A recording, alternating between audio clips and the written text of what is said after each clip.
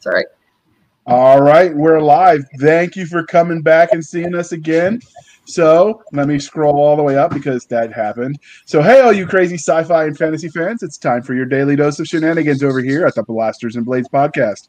Just three nerdy veterans geeking out over our science fiction passions and fantastical fantasies. A place where magic is king, the sky is the limit, and space is the place. While we said three, unfortunately, it's just going to be us today because Nick Garber is out saving the world from ET and such, as you do for Border Patrol. And he's not tripping on his feet again. This is true. He didn't trip on his own 2 feet today. Elvis doesn't like it either. All right. So, Davis, why don't you tell us a little bit about yourself to the viewers and listeners? Hi, I'm Davis Ashura. I write books for fun on the side when I'm not doing my real job. And so far I've written 10 books. They're epic fantasy for the most part. And a lot of my Indian heritage is, at least what I understand of my Indian heritage, has influenced my writing, and it's been fun, and the reception has been cool, so I've enjoyed it. And if I didn't, I probably would have quit because it takes a lot of time to do it. Yeah, that was how Seska sold me on getting one of your books when they had it on a special for Audible. She's like, you have to buy this or else, because it's not just boring European fantasy over and over again. Yeah, I think the or else was there, though. No. Or else was, I will send you the money, just go buy the book. So Nick and I heard the or else. I don't know what you heard, but we heard the or else. So the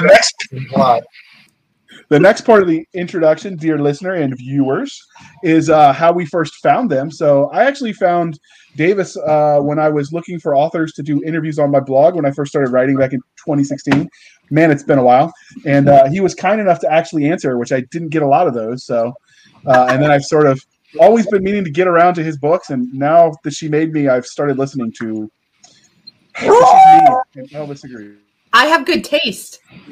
So I actually met Davis through Dragon Con and running the fantasy literature department there. And I blindly put him on a couple of panels, not really knowing your work. And you did a fabulous job. And we got to talking afterwards and between panels. And you're a great person and an amazing writer. So, well, thank you. Appreciate that. I'll take both of those compliments. I'm not sure I earned them, but I'll take them anyway. Well, I've enjoyed it every time I've read one of your books. So now we get on to religion, and I think I might be able to guess these, but I want to know for sure. So Star Trek, Star Wars, or Firefly? Well, you can see the Serenity right there. So, yeah. Firefly. I mean, I've got a little Starfleet thing on the other side, but right next to it is another Serenity. And I've got Malcolm Reynolds' gun on my fireplace mantle. Nice. The damn cat must have kicked it off. I had a Serenity on the mantle also. But, yeah, it's definitely Firefly. And then... Who needs Chekhov's gun when you've got Mal's gun? What? I said, who needs Chekhov's gun when you have Mal's gun? Exactly. So we have now it's Game of Thrones, Lord of the Rings, or Harry Potter. Lord of the Rings. I figured. That was an easy one because, I'm older than a lot of people, and so you go with what formed you as a young person and as a kid, and that was definitely Lord of the Rings. So I imagine if I was 30 or something, my choice might be Harry Potter or Game of Thrones. I'm not sure which one, but it's Lord of the Rings. I can understand that. So, because we love both the science fiction and the fantasy, but which one was your first love that you came to?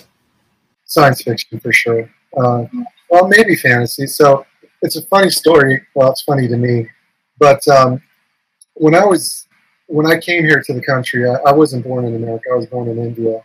And so I came here when I was 3.5. And it took me a couple of years, actually, to actually know what city I lived in because I didn't speak the language. And it's kind of dramatic moving over here. But anyway, one of the things that struck me was there's this boy in a school bus, and nobody ever bothered him. and he was always reading a Hardy Boys mystery.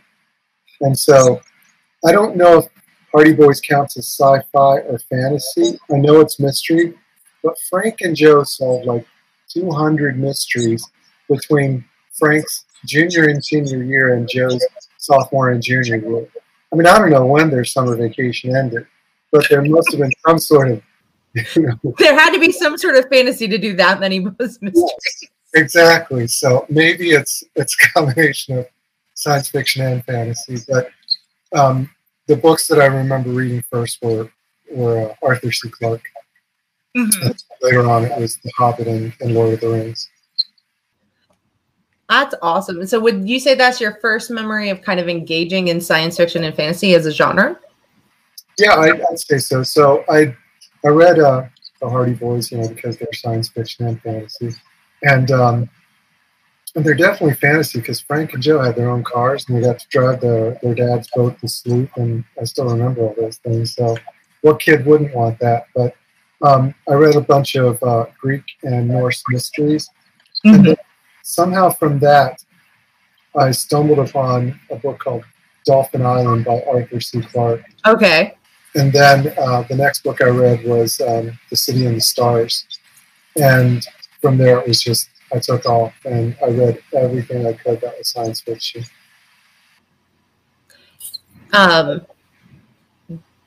Yes, that's awesome. Yes, JR, your question is next. All right. So how did your love of science fiction and fantasy genres transitioning into you writing the fantasy novels that you're known and loved for? So eventually I sort of, I've always loved science fiction. I still love it, but my science fiction is rockets and space exploration. It's not, a phone that happens to let you surf the internet and have social media stuff. That's not my sci-fi. So I'm still waiting for my sci-fi to really show up. But that's what I always loved. But somehow I started reading Lord of the Rings, and then I read everything. I read the Shannara series. I read Thomas Covenant.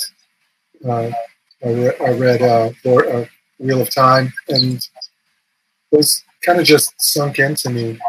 And when you read a lot, I think you kind of want to be a writer also. And so I could have written sci-fi, I guess, but I eventually fell in love with fantasy more than sci-fi, and that's what I wanted to write, was those kind of stories. Fair enough. So many authors let their own sort of real-life experiences influence the stories they tell. So is there any specific formidable moment for you that shapes you as a storyteller? Yeah, I'd say so. I wanted to read books with people that looked like me, first of all. And so there weren't a lot when I first started publishing. There are a lot more now, a lot more fantasy novels set outside Western Europe. Most of them are young adult, which isn't really a fair characterization. So if they're young adult, that's just how they market it. I think they're just as adult as anything else. But they weren't around when I was getting ready to publish, and I wanted to read those kind of stories about my culture as I know it. And I keep saying as I know it because I'm from India, but I was raised in America, so I have a different perspective on my Indian heritage than somebody who is from India and raised in India. They'd have a very different perspective of it than I would. So I don't want to make it seem like that's exactly what I do. But in terms of lightning bolts, I'd say when I read David Eddings' book, that's when I really knew I wanted to be a writer. But I was 14 or 15, and then other things got in the way before I could really put my fingers on the keyboard and start writing. And then when I moved to North Carolina in 2003, the job that I still have, it was kind of slow the first 6 months, and so I wrote a terrible book, and the bug just got me there at that point, and then I had to set it aside. But eventually, I got back to it in 2008, and here we are. So transitioning a bit away from writing, but what have you had any really cool fan art or cosplays of any of your characters yet? I have not had fan art or cosplay, but I'll take the 2 pets that were named after my characters over the fan art or cosplay. Oh, that's awesome. That's a beautiful German Shepherd mix named after Rook. And then a cat named Aya. I have a cat named Aya in one of the stories. So I'll take those 2 any day of the week. One second. So have you had anybody ask for your autograph out in public yet? Yes, and it was kind of funny because it was at the first Dragon Con. And if anyone's ever been to Dragon Con, it's like all of your nerd heroes are there, at least as far as authors are concerned. When they're just walking around, I mean, it was kind of surreal to me to just be, rubbing shoulders with Naomi Novik. And then in this particular thing, though, I saw this gentleman with a cane walking by, and he had a Manticore and Star uniform on. And I thought, is that David Weber? And it was. And so I must have bet David Weber's ear for about 30 minutes. And, he was just sitting there. He was kind as could be, just talking to me. And there's another person standing behind me, and I thought, oh, gosh, I'm hogging David Weber's time. And so I said, oh, I'm sorry, I'll get out of your way now. So I got out of David Weber's hair, and the other person talked to David Weber for about 30 seconds. Then he circled back around to me, saw me wearing his T-shirt or the sweatshirt. He said, "Did you David Ashura?" I said, "Yes." And he said, "Oh, I love your books. I'm such a big fan. I listen to him as a truck driver. I listen to him all the time on the road." So that was just such a thrill that he wasn't waiting for David Weber. He was waiting for me. So that was really cool. That is awesome. So I had a spare book. He didn't have a book of mine in his pocket because he listens to audiobooks, right? Mm-hmm. I had one, and so I gave it to him. That's awesome. Yeah, your audiobooks are really well done, but I'm biased, and Nick Fidell's one of my favorite narrators. So Nick is pretty wonderful. So we're all biased for Nick. So, did you get to pick him as the narrator, or is that what your publisher gave you? Odd story. I begged Nick. I don't know if I begged Nick is the right word, but I just had my. So I'm indie published my ebooks, and somebody convinced me to maybe give audiobooks a try, and I didn't bother asking whether Audible Studios or Podium wanted to pick it. Sorry about the echo, by the way. So I emailed him and I asked him, "Would you like to narrate my book?" It's as simple as that. I just emailed him. And Nick said, "Sure, this is how much it costs." And I said, "Well, there goes the profits from my second book in the ebook market." So I hired Nick to do it. And we've got a little visitor. Nice. over Doc's shoulder. So I hired Nick to do the first one. The book did phenomenal. Then I hired him to do the second one. Then since that time, I've had publishers publish my audiobooks for me, and I've always asked Nick to be the narrator because why not? Why would you not want to have? Well, he does the pronunciations really well, and it's also very consistent. Yeah, and the best part of publishing for me is the hour-long conversation I get to have with Nick, which I didn't realize it was so unique, but a lot of my friends, who have done really well, even who have Nick as their narrator, all they do is send a spreadsheet with pronunciation, guides on it. And that's it. That's their interaction with Nick. Whereas Nick texts me and says, "Do you have a minute to go over all the pronunciations? When can we talk?" And so I get to spend an hour with Nick Fidell with each of my books, going over pronunciations and characters and motivations and stuff like that. So I haven't heard of anybody else who gets to do that. So I'm kind of special that way, I guess. So do you actually have pronunciations in mind when you're writing? Because I tend to never I'm an open book. If they want to pronounce, other than the certain words like corpsman or adjutant or whatever, like words that are, you know, topical, like as far as names and stuff, I'm like, sure, if that's how you think it sounds. So. I don't have characters' voices strongly in my head when I'm writing. I know how the words are pronounced. And then when Nick gets a hold of me, then I'm forced to really consider how they're talking. And so I didn't want the dwarves in my... So the current series that I'm working on is my love letter to Wheel of Time and Lord of the Rings. So there's a lot of influences from those two that series in my book, including dwarves and elves of the Tolkien sort. But I didn't want my dwarves to sound like Scots. So they don't, I hope.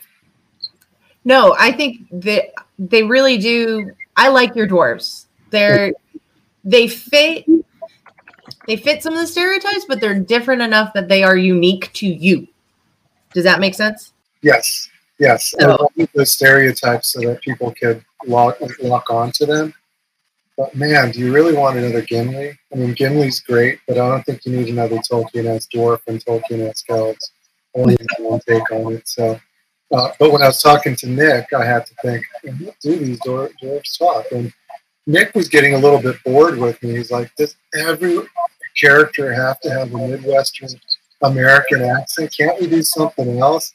And I said, well, what do you have in mind? Can you do accents? And he just went into Nick can do great accents. And so I heard that and I said, can you do Texas? He can do Texas also. And so that's how some of those accents came about, is because Nick was getting bored with me, saying, well, he's got a deep voice. She's got a contralto, a commanding voice. Do they all sound the same in terms of their accent? I don't know. Do they? Can't we do something fun with them? So that's kind of how it came about. We had another author on, Robert Ross, who works with Nick Podell also, and he said that one of his favorite things is to try and find something that really breaks Nick. I was in the virtual Dragon Con, I guess in 2020 with Robert and Nick. We had a con together, or a panel together. I mean. Yeah, it was a fun panel. But yeah, poor Nick. Echo was in that one too. So,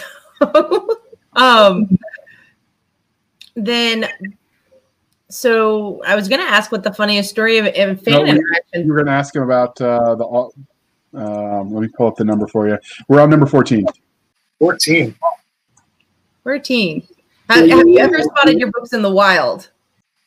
I wish. I mean, I guess at Dragon Con you kind of do. Didn't you tell me you spotted one of them at your local bean shop? Coffee shop? I gave them that. I mean, it wasn't that it was spontaneous. I said, can you guys stock this and sell this? And I said, sure, why not? You're a local author and you're always here writing and drinking our coffee. So you put that in place. I've been recognized at Dragon Con, and I don't think anybody had my book, but they did talk my ear off about the book, so that was pretty cool. I think it really talked my ear off, but when you don't expect anyone to notice you and somebody does, it feels like, wow, somebody noticed me. And they just see my little name tag and like, I read your book, and that's just pretty cool. I am sure that's a wonderful feeling. I really am. I'm not sure do you have any funny story that could top the fan was waiting for you over David? JR, did you say something? No, I was about to ask for you because you froze for a second. Oh, sorry. So you're asking if there's any funny stories that could top waiting for David Weber, but actually waiting for me? Mm-hmm. I love that story. That's my absolute favorite. I mean, this was 2018 Con, and so David Weber has been a legend for 25 years, and so to have that, on my resume as a list of cool stories that I can tell people, I just love that story. It's fantastic. I don't have anything. All right. Well, sometimes you can't beat perfection, so we'll move on. So this is the part of the interview where we ask you to tell us the highlights reel of what you've written. Oh my gosh, are you serious? I got to do that? I mean, you could just tell us the various series that you've written. So I've written, the first series I wrote was called The Castle and the Outcast. It's a 3-book epic fantasy.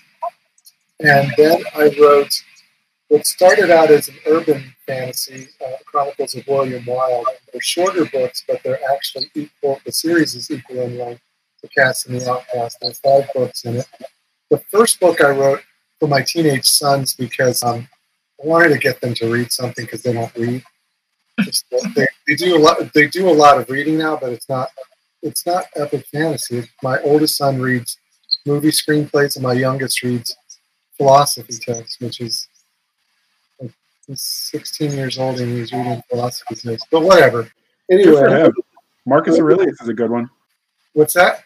I said, give Marcus Aurelius. He'll be busy for hours. He already read it, but he's already read that.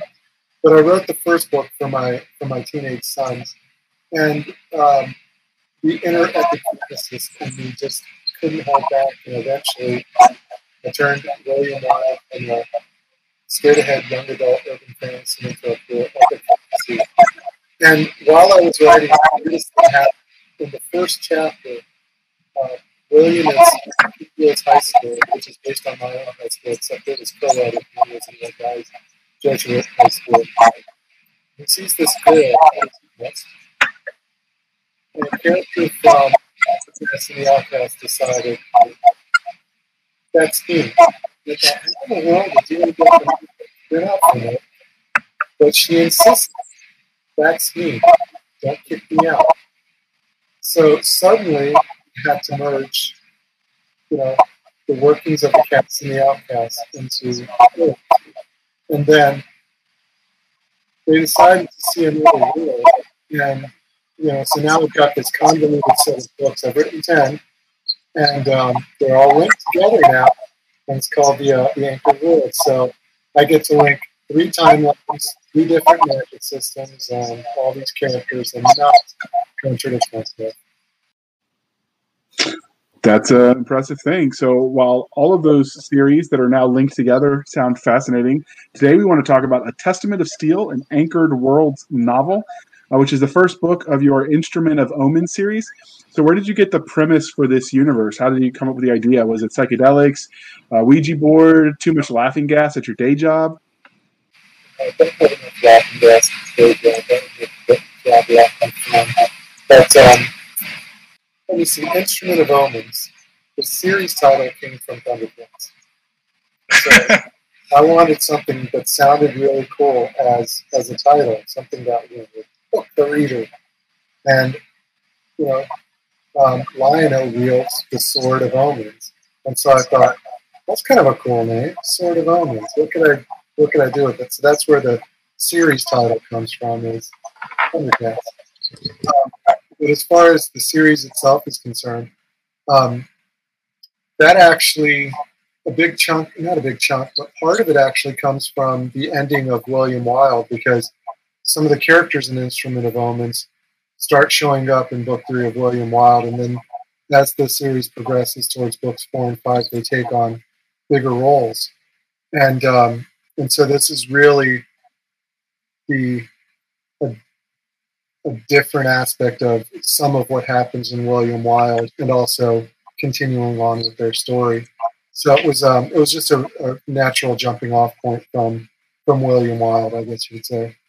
Okay. So before we dive into the story itself, let's take a second and talk about that glorious cover. So can you tell us a little bit about this glorious piece of art and how you came up with it? I gave my artist a brief, and that's what he came up with. So I've worked with this artist with the 3 Cats and the Outcast covers. I had somebody else do the William Wilde covers. But then for Testament of Steel, I went back to Andreas. He's from a Greek island. I think it's called Naxos. And I just sent him a brief, and I said, "This is what he looks like. This is what he's doing. You've drawn him before for the cast in the Outcast." And that's what he came up with. And the moment he sent me the initial rendering, that's just really cool. I love that. So anyway, that's how he came up with it. So the sword is pretty much the same sword as from book 1 of Cast and the Outcasts, and the character is pretty much the same character. He looks the same, tough, cool, and pretty badass, and I love him. So I also like the way you did the text on the thing. It sort of pops that way with that silver. But the symbol between your first and your last name, what is that? Is that just your brand logo, or is it significant? It's my brand logo. It's got 7 branches, and in the Cast and the Outcast, the main character's father talks about how he thinks humanity is a tree with 7 branches because there are 7 casts. And each branch feeds the trunk of humanity. And I'm going to do that in a single family, and so I've just decided that's what it's going to be. Works for me. It's a nice logo. It looked almost like the Tree of Life, but I'm looking at a smaller version. Yeah. So. Yeah, it's that kind of symbol. You'll actually see it a lot in a lot of places, just in metalworking and woodworking. That one is just unique to my world because of the 7 branches and the way it looks.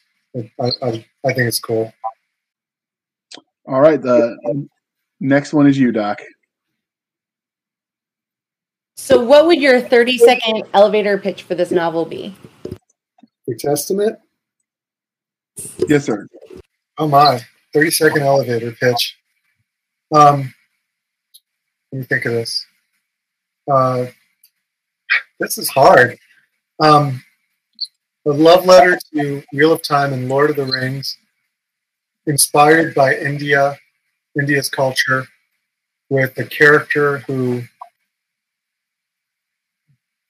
knows that. Oh God, that's so hard.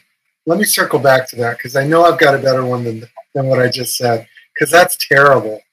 That's awful. I think a person would fall asleep at like the 10-second mark. Isn't a 30-second elevator pitch supposed to be like, exciting and stuff? That was not exciting. Close enough. We'll accept it. It's good enough for government work. Good enough then. You did better than some of that we've had doing them. So what is it that makes your series special Tolkien's influenced so many, but I can tell you what makes it special, but you tell us. So I think this boils to what I'm trying to write. I'm not interested in writing grimdark.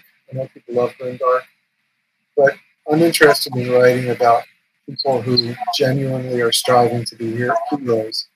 And so those are the characters that started what I wanted to demonstrate, is people that have flaws but are still always striving to do good, not just accidentally doing good and mostly doing bad. And they're not perfect. They're growing constantly, but they're growing in a good way. And so that was the genesis of what I'm trying to do, is I'm trying to write about these people that, you would love to have them over for dinner or go to have a beer with them because they're fun and they're good people. But, if crap hits the fan at the bar, they'd also be the ones that would kick some ass and have no trouble doing it. So, it's that interesting meld between, being kind, but also being unwilling to take somebody else's crap. So that's the genesis of it. But in terms of what I think makes it special, is it's not Western Europe, which, like I said, is not as common as it used to be. There are a lot more different cultures being pulled in. But it is unique in how it does portray some of the Indian aspects, and I'm not afraid to still pull in Western aspects.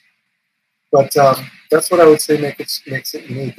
And it's also kind of the writing. Some people get on my writing as being too ornate.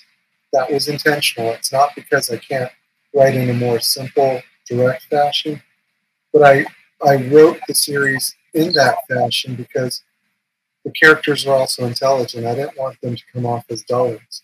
This is how they perceive the world. They perceive the world with words that make sense. That's a good answer. I mean, I'm a huge. Doc, you muted yourself. Sorry. It is a very descriptive world, and it normally leaves me craving Indian food. But what tropes do you think A Testament of Steel hits on best within the science fiction fantasy tropes? It's a coming-of-age story, obviously, because my main character wakes up at the bottom of a well and has no memory of himself. I mean, it actually starts a little sooner than that. But in essence, that's who Cinder Shade is a young boy who wakes up in the bottom of the well, has no memory of his life, is crippled, and is from a small village where his brother can't afford to feed him. And so he's sent to live at an orphanage. So it's a found family story. And of course, he then goes to a military academy. So you have the coming of age, the destined hero, the found family, and the military academy tropes. And of course, Cinder, you can see what he becomes on the cover. He's not club-footed or weak. He looks pretty powerful and strong. And so he's a person of destiny. But if you've read my other books, you understand that Cinder earns his destiny. It wasn't given to him. He has to outwork everyone to become who he is, because he's really trying to recover who he was. That's a very unique way to start a story. Everyone seems to want to start fantasy stories in a bar, and I'm all for a good bar, don't get me wrong, but you don't last in the infantry if you're not. But I like when people get creative and start other places as a way to start a story. I've never heard of anyone starting in a well before. That definitely is Shades of Lassie, and I approve. No, that was shades of me. I fell into a well when I was 2 years old and almost drowned. And my grandfather, this was in India. I was either 2 or 1, I don't remember. Because all I know is my mom said she looked over at me and she saw me leaning further and further, and down I went. And so my grandfather had to go pull me out of the well. Otherwise I would probably down. So that's actually where it came from. That's even cooler than Lassie. Kind of is, isn't it? I'm just picturing how freaked out your mother was. So, because children, I think, are meant to scare the daylights out of their parents. So what subgenres do you think that this particularly fits well into? So I think it fits into general fantasy. And then if you break that down, definitely epic fantasy, military fantasy, coming of age, sword and sorcery, and eventually dragons. So we all know I'm biased and I love dragons, so that makes me happy. But okay. Now on to the story itself. Why don't you tell us a little bit about the main character, Cinder Shade? I know you glossed on him a little bit, but tell us. So the story, I really wanted to write a tightly focused story about Cinder. I think, you can go epic fantasy a lot of different ways. Like Wheel of Time obviously has a massive cast of characters. Game of Thrones has a massive cast of characters. I wanted a tightly focused fantasy where most of the point of view is just locked into Cinder. And so Cinder starts out as a young man. Like I said, he has no memory of himself. He's got complete amnesia. He goes to an orphanage in the capital city, But Cinder is always driven to do not necessarily what's right, because that makes him sound too Gary Stu, but just to help in ways that he can for those who can't. That's just something that is inborn in him. And some would call that being a hero. That's just Cinder. And he learns a little bit more about what makes himself tick. And so he comes to realize that the thing that he really wants to do is protect people. And the best way that he knows to protect people is as a warrior. And, it's not just being a warrior. It's, to protect a person, you can protect them as a physician, as a healer, even as a lawyer. But Cinder's way of protecting people is as a warrior. And so he joins a military academy in a school, and then from there it goes on to the Elven Military Academy, which is the highest one in the entire world, where he meets a woman, an Elven princess, who, he recognizes her, and she recognizes him, and they shouldn't recognize each other. But, of course they're going to recognize each other because they know each other, they just don't remember it.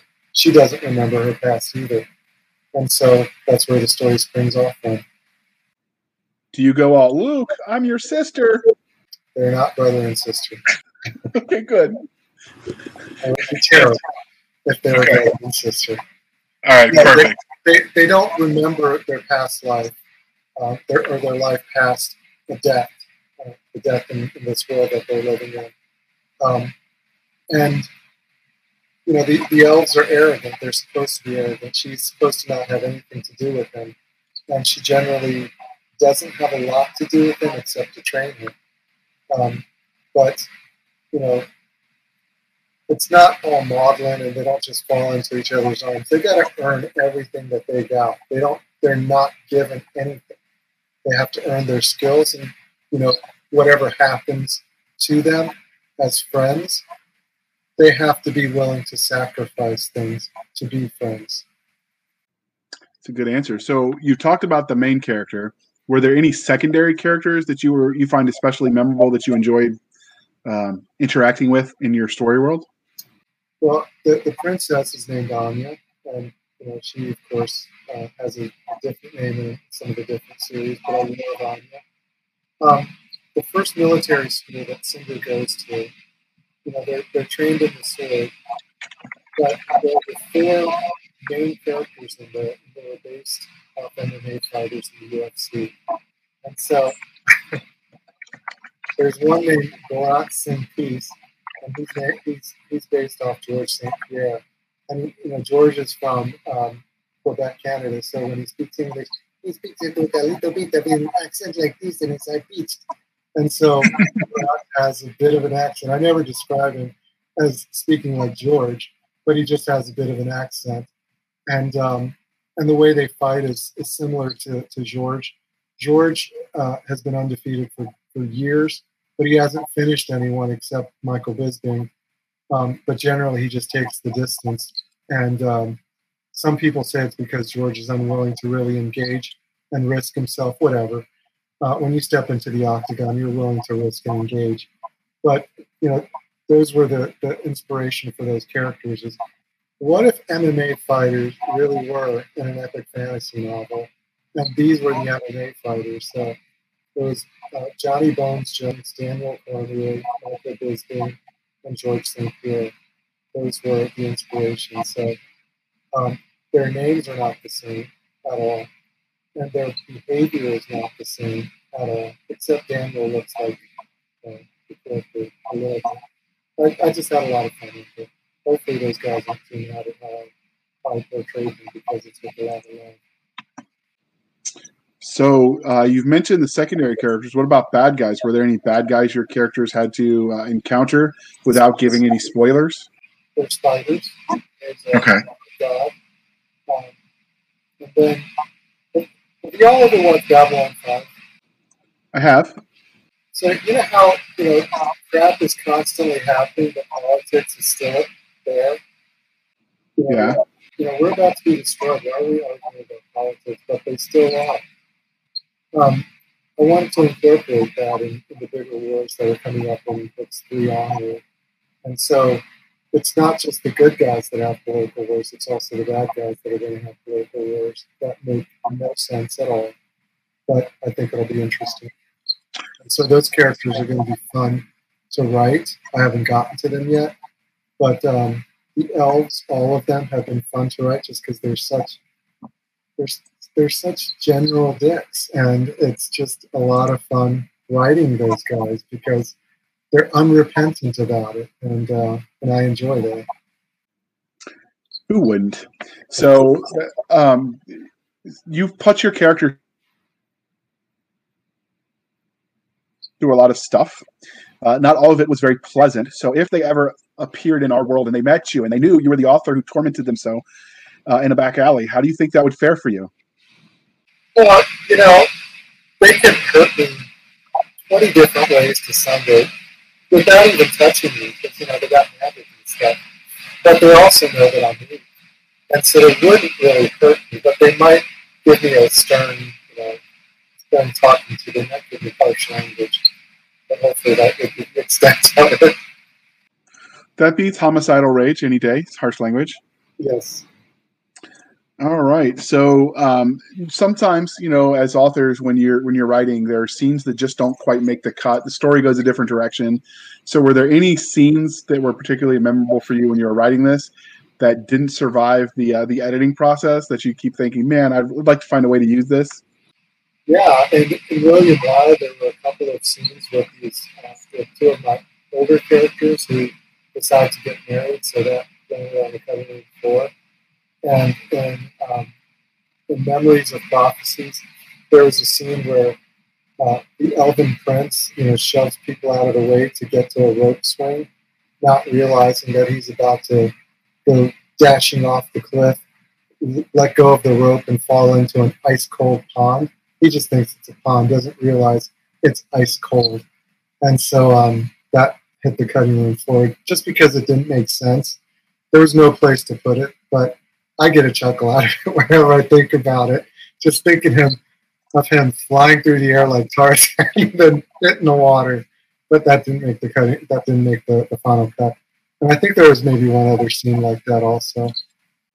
That's what newsletters are for. You can give them as the bonus bloopers. That's true. Yeah, it's a bonus blooper. Will Wright does that with his Cradle series. He's got these bloopers at the end of his books all the time. And they're hysterical.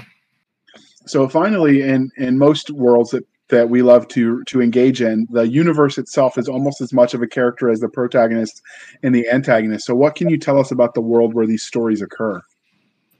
The Cast and the Outcast is a broken world. It takes place on 2 continents. And it suffered an apocalypse 2,000 years ago, 2 apocalypses, where well over 90% of the world's civilization was destroyed in a single night, but it was actually longer than that. And they're still undergoing that apocalypse because whatever destroyed the world 2 millennia ago is still trying to destroy the world.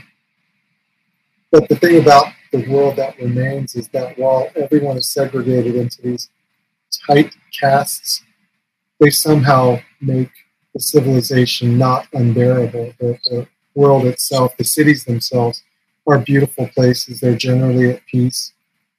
There's not a lot of crime. Women are honored. They're not honored because, oh gosh, let's honor women. It's because that's just the expectation of the culture, that women are equal. It's the default setting, so to speak, not that they had to fight for anything. That's just the way it is.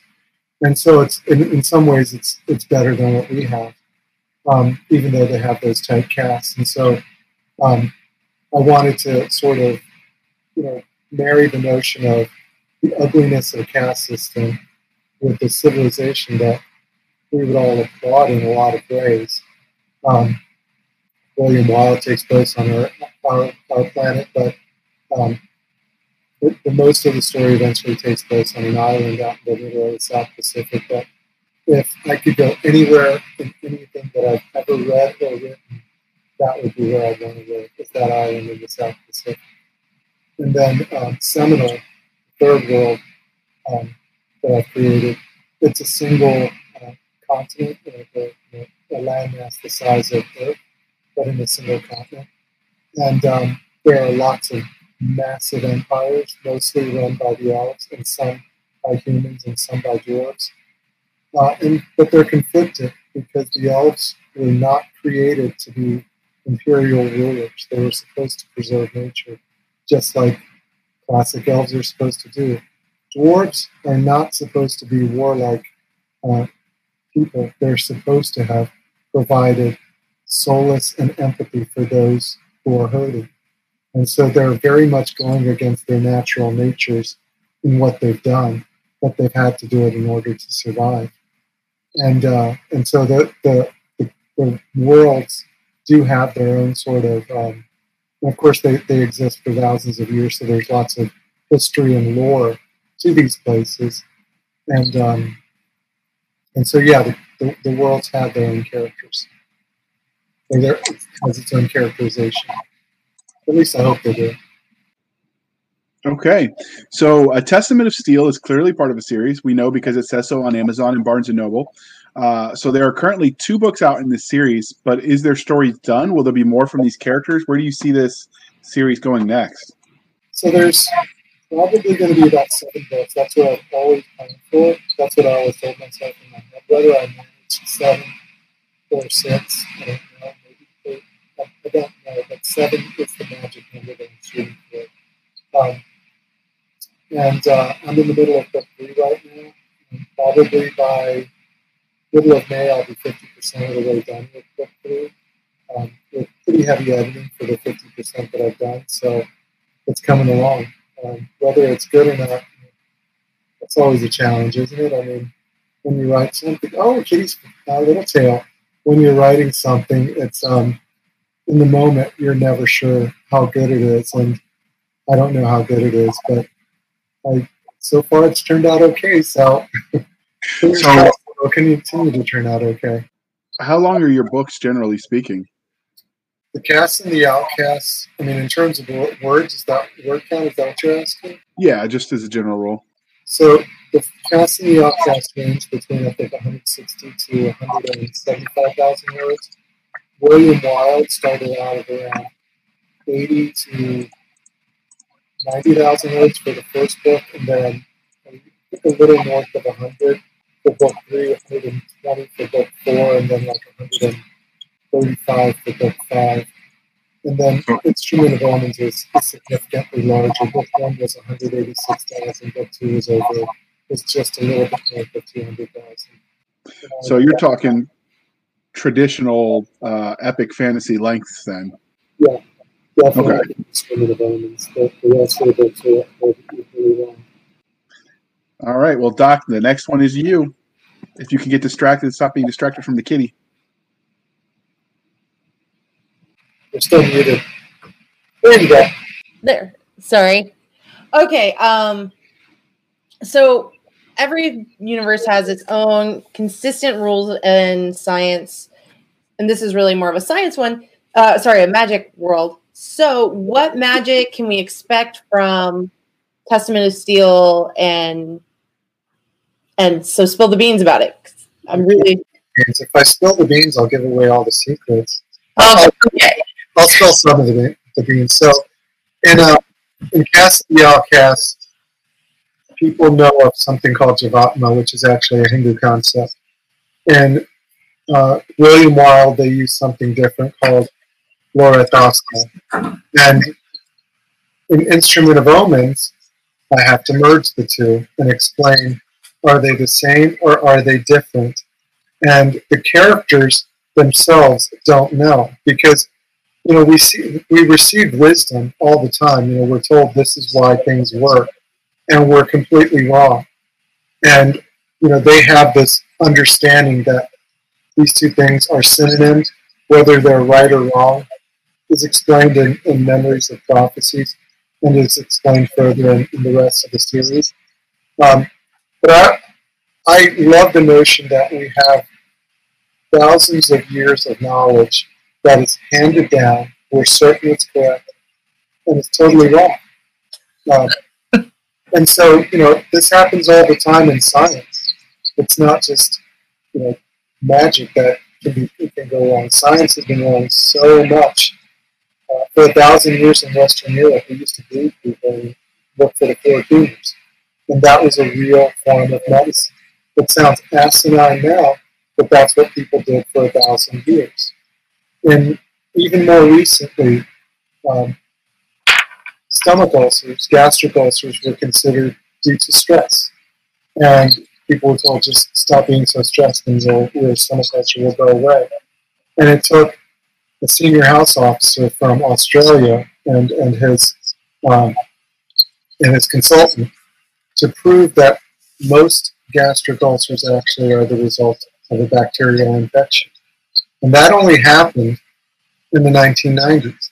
For 50 years, stomach ulcers were treated with bed rest and antacids and trying to de-stress yourself. But really, it needed an antibiotic. So we were wrong for 50 years. But that was the received wisdom that was taught in medical schools throughout the world about stomach ulcers. So I love playing with that notion that they don't know what's real, that prophecies can be false. And so the magic that you're asking me to explain, some of it comes from the soul, some of it comes from the body, and the two are different. And some of it can be tied together, but it's a large concept that I sort of have to tease out instead of doing an info. So, is there a specific magic spell or item that you would use, like you, out of all of the ones you created, you go, that's the one I want, and I would use it every day to do X? Healing. They can heal with the touch, just about anything. I would love to be able to do that. That would be, I know that sounds weird, but it's just... No, I think it sounds, I totally get it. Yeah, that's the one I would take. That's the one I would want. I mean, yes, you can make yourself stronger, faster, and, become a multi-millionaire in UFC or NFL or whatever. That would be really, really cool. You could jump 50 feet, maybe even fly. I haven't decided on that yet, but I'd take the healing. See, I would always find things and have fun using them inappropriately. Yeah. But this is why I keep you in business, because I'd probably cut my toes off with a lightsaber. So. Yeah, you could definitely use any kind of magic inappropriately. Like if you control wind, there's lots of different things you can do with that. Avatar's hard to fly.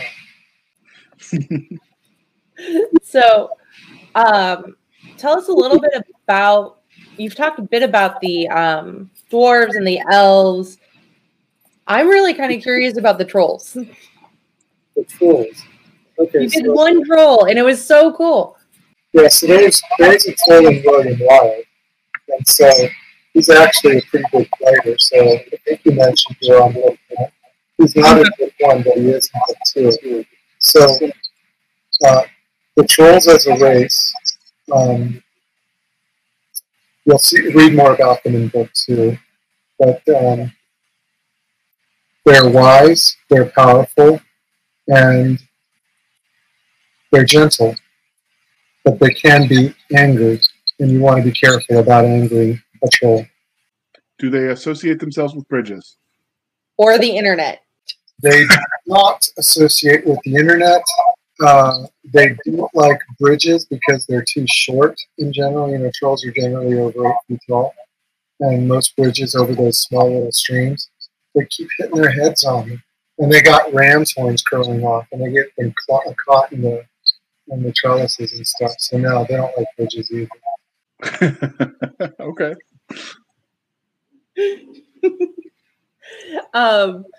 So how many, we're kind of winding down a bit, but how many books do you think will be in this branch of the Anchored World series? Instrument of Elements? Mm-hmm. I think about 7. Awesome. But the entire Anchored World, there's so many books I could write. don't know, there's at least 2, 3, 4 series I think still writing. I never expected this. It was when that character, William Lyle, and Cass said, I'm there, that's me, figure it out. And she was very insistent about it. That suddenly I had this, sprawling multiverse that I didn't expect, but it's been a lot of fun tying everything together. But Instruments will have 7 books, I think. Yeah, I mean, having read The Outcasts and The Cast and the Outcasts, that is very much that character's attitude too. I'm here. Yes, your problem. Figure it out. Yes, figure it out. Yeah. So you've got a decent number of the classical creatures from fantasy: the dwarfs, the elves, the trolls. Are there any creatures that you brought into this world that you created on your own? Yes, the Necrost. I really should have given them a different name so I can make their names clear more easily. Because Necrost is like a past tense word, and the Necrost 6 is the multiple. There's the plural, but they're actually basically shambling. They're not zombies because they're not interested in your brain, but they feed on anything dead. They'll take your eyes if their eyes are going bad. If your arm happens to fit, they'll graft your arm onto their shoulder. And so, in some ways, they're constantly in decay, and they're constantly looking to feed on other magic users and steal their magic to help them heal enough to go steal some body parts. That's dark. It's sort of like the Reavers almost. Yeah, in some ways, they're a darker version of the Reavers. Yeah.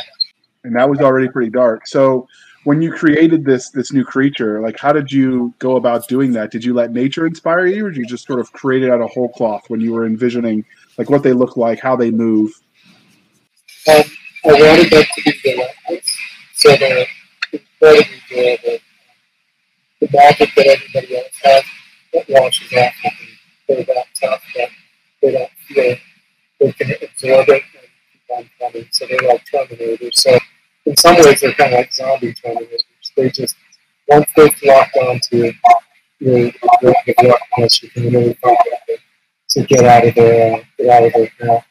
So it was kind of like mix a zombie with the Terminator, and somebody that's constantly sort of falling apart, and they have to steal other body parts to reinvigorate themselves. Okay, so this interview is winding down. So before we let you go, was there anything about A Testament of Steel that we didn't ask you that you want to tell us before we move on?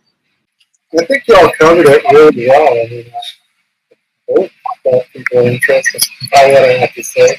Maybe they'll be driven away about like, you have Sea Fighters and Thundercats, kind of dummy stuff and things. I've heard of work things inspiring people. So before we let you go, can you tell the listeners and viewers how they can find you on the wild, wild interwebs? Sure. I've got a website, www.davidashura.com, which I think I update it every once in a while with the newsletter. But most of the time, if you're looking to get in touch with me, you can either email me through my website at davidashura.com, or more easily, just reach me through Facebook. I have an author page, and just look for Davis Ashura there. I think I'm the only one. At least maybe there's others out there now, but it should just be me. And just reach me there. I'm on Twitter also, sort of. Mostly just Facebook. And Instagram, sort of, but mostly just Facebook. All right. And all of those will be in the show notes. So you can find us, dear listener, on our website at why did I put the W? Anchor.fm/blasters, tack, and tack blades. Anchor.fm/blasters, tack, and tack blades. We're on Twitter at SF_fantasy_show, Sierra Foxtrot _fantasy_show. You can email us at blastersandbladespodcast@gmail.com. We promise we check it at least once a year. We have a Facebook group, facebook.com/blasters and blades podcast. You can support the show on the Anchor FM site or on buymeacoffee.com/author J.R. Hanley. And be sure to put for the podcast in the comment section. And that's how we are on the interweb. So, Doc, are you ready to bring this home? I can definitely bring it home after I remind people that they can also subscribe through Anchor FM. So, JR forgot something. Thank you for spending your precious time with us. For the absentee Nick Garber and the Addlebrain JR Handley, I'm Seska, and this was the Blasters and Blades podcast. We'll be back next week at the same time where we indulge our love of nerd culture, cheesy jokes, things that go boom, and of course, great literature. Have a great time.